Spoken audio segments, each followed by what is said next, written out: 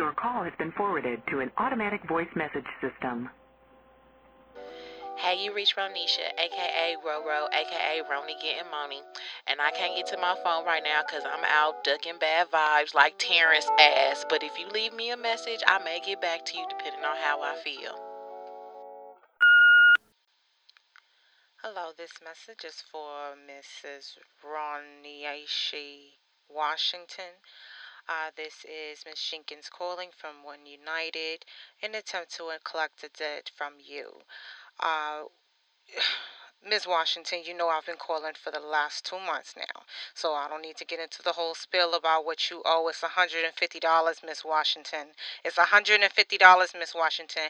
Now, the fact that you don't want to answer this phone and pay this debt puts me in a bind because that means that I have to keep calling you every single day because if I don't, it shows up on my supervisor's desk that I missed the call because you don't want to pay the bill. All you gotta do is do $5 to $10 every single day. I could give a damn if you did it once a week.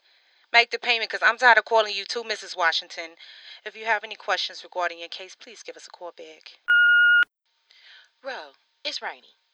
Ma said she saw Terrence's house on fire on the news.